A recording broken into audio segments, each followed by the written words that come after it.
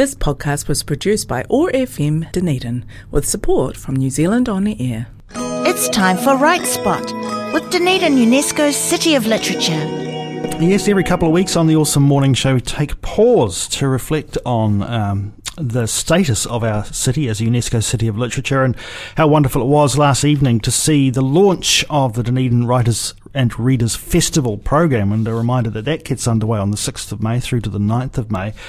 But it's just one of many festivals coming back to back in the city, and of course this evening Dunedin Fringe Festival launches with a special event, and then the full program kicks in. And we're going to take a time now to focus on one of those events. Joining us this morning, Elena Poletti is hosting a poetry evening on Wednesday the 24th of March. And Elena joins us on the Awesome Morning Show. Morena, lovely to have you with us. Good morning. It's lovely to be here. We're talking poetry this morning, and it would be wrong of us not to ask you to do some reading. So why don't we start that way? I'd be happy to. I should say that this first one, it's a poem called Night Singers, is part of a series of lullabies that I wrote, and it's about the third or fourth in. So, Night Singers. Listen, my lovely, listen to the night singers. The valley lies so silent and still, but for the song of tiny tree frogs, rising and falling, flowing like the little creek below. Listen, my lovely, listen to the night singers. From the great rimu on the hill comes the floating cry of the ruru, echoing over the jostle of houses and roads, as it did when all was swamp and bush. Listen, my lovely, listen to the night singers. Nose to nose, sleek shapes in the dark, the cats crouch on steps still warm from the day. They croon their wild harmony, a song of long ago and far away. Listen, my lovely, listen to the night singers. Well, I can see why that might be a lullaby. Beautiful. Yes, thank you very much. And yeah, tell us more about this approach. Lullabies, I don't think I've ever talked about lullabies with anyone on this program before, and certainly not in relation to poetry. So why lullabies, and how are they related to the show that we're going to see? Okay, it was just one of those things that I thought, there aren't a lot of New Zealand lullabies that I'm aware of, and I did a bit of research. J.K. Baxter did a poem about a lullaby about whales, and I think Joy Cowney has some, but we don't have New Zealand lullabies particularly. And I thought, well, there's a thing I could do. So I started off with, and the series started with, listen to the rain on the roof type things, and then expanded into all sorts of different ideas for lullabies. And the idea with a lullaby is what? That is it, traditionally we kind of expect that they're going to send us to sleep, or is it more about putting our mind in a good space to allow that to happen? I actually think it's about the relationship between the singer or the speaker and the child, because you can talk about daily reality, you can go off in flights of fancy anywhere you like, so long as it's reasonably rhythmical and soothing. There's lots of scope to make a communication and to create, the whole environment of trust and comfort that the child needs to be able to go to sleep. And it's a ritual. And when you say New Zealand lullabies, from your perspective, what does that mean, just in terms of penned by New Zealand writers or reflecting? Very much reflecting our world and our places. I should also say the first 6 of these were set by Anthony Ritchie, and the the Night Singers, he set actually for a choir in Belgium. And when they came to do their notes, they struck a little problem with the ruru, and they didn't quite know what it was. So in their version, it's a nightingale. Right. So that really says, this is New Zealand. And did you get to hear that performance? Yes, they recorded things. Yeah. Yeah. How did that sit with you? I was astonished. It's not something I ever would have expected to happen in my life. And, so it's been very, very enjoyable being part of that kind of thing. Equally, as you've just shown us, reading with, measured reading with space, that's important and lovely about a lullaby too. Very much so, because it's about the listening as well, and of moving into the space of that poem, and of creating, a rhythm for the child to breathe and relax and all of those things. Yeah. Have you tested these out on young ones? No, I don't have young ones much in my life, but I hope very much that because the lullabies exist as a work with the words out there, I hope that people will use them. Certainly, what Anthony did was set it for children's choir, organ, soprano, and that was all, I think. And the children's choirs seemed to enjoy singing the words, so that was really encouraging. Elena, so when you come to shape this program for Fringe Festival for this year, what was your approach? To go through my poems and to think, well, what's going to give people a good idea of the range of my poetry, because I will start with these lullabies,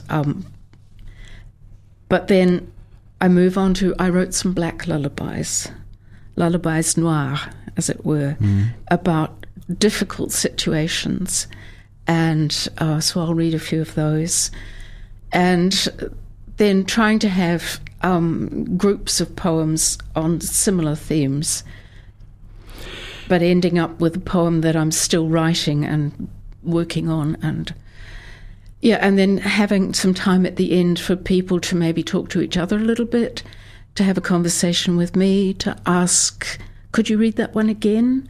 Or, that poem that you're not sure about, perhaps you could try doing something or other. So you're comfortable with that kind of open feedback opportunity? Very much so. I think it's a really important part of the whole process, particularly when you've got an audience that has been sitting there and listening intently for an hour. They're going to have ideas and things that they want to say, so away they go.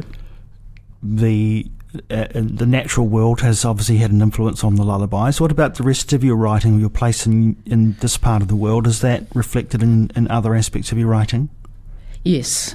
I wrote a poem recently about, it's a childhood memory really, of being sent up the paddock to get a swede.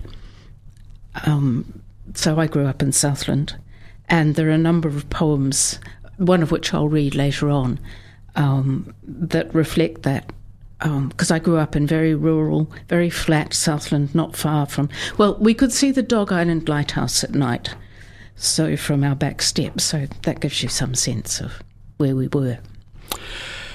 How well supported or otherwise do you feel as a poet in this city? We've seen a proliferation over the last few years of these quite dynamic events, the slam poetry events and that kind of thing. What about the more gentler experience?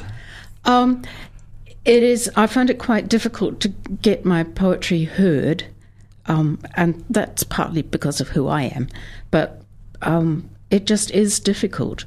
So that's part of the reason why I decided that I would offer an event in the Fringe. And I've been hugely encouraged by the response I've had so far. So,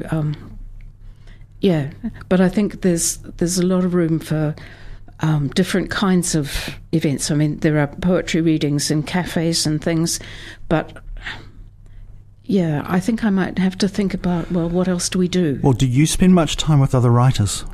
No, I don't, because I work, and I tend to be fairly solitary anyway. But, I certainly would welcome being able to work in I did belong to a poetry circle for a little while, but everybody's timetables were so different from mine that I just had to withdraw again. Busy world. Oh. The venue for this Fringe Festival evening is All Saints Church. Your thoughts on the venue? I love it. It's a wonderful space. I was attending church there for quite some time. I don't at the moment for all sorts of personal reasons that have got nothing to do with my faith. But the space itself it's very welcoming. It's very, very peaceful in spite of the fact that it's on Cumberland Street, and it's a lovely place to speak or sing. So, I'm really, really looking forward to being in there again. It does sound as though this is an opportunity that comes along quite rarely for a writer such as you. I think so, yeah. But I'm really glad that I've made the effort to set it up. I was actually aiming for the little hall next door, but somebody else had already nabbed that. So I was offered the chance to read in the church itself, and I grabbed it. And will you be drawing on mostly recent works, or is there a back catalogue, so to speak? Oh, there's a big back catalogue, yeah. So I'm going to try and cover a wide range. I'm going to be reading in the black box as well, and we'll do some of the tougher poems that I've written, whereas the ones on the 24th, well, I still will read some of the black lullabies, but it'll be a slightly gentler program. It'll be a lovely evening. The venue again, All Saints Church, 786 Cumberland Street. The date, Wednesday the 24th of March. It's a 6 p.m. event, and entry is by Koha. Elena, before you go, perhaps you would offer another couple of readings for us. Thank you for the invitation. Elena Poletti with us here on ORFM's Awesome Morning Show for our Right Spot, looking ahead to this event at Dunedin Fringe Festival 2021. The next poem is called Slow Shoes, and it came about because I was running late to something, and I said to the person I was meeting, I've got my slow shoes on today. So that was the start of a poem. I've got my slow shoes on, the ones that plod close to the earth. Sometimes I have shoes in waltz time, twirling in rapid turns, airy and light. More often they are marked andante, walking through the day at a brisk clip.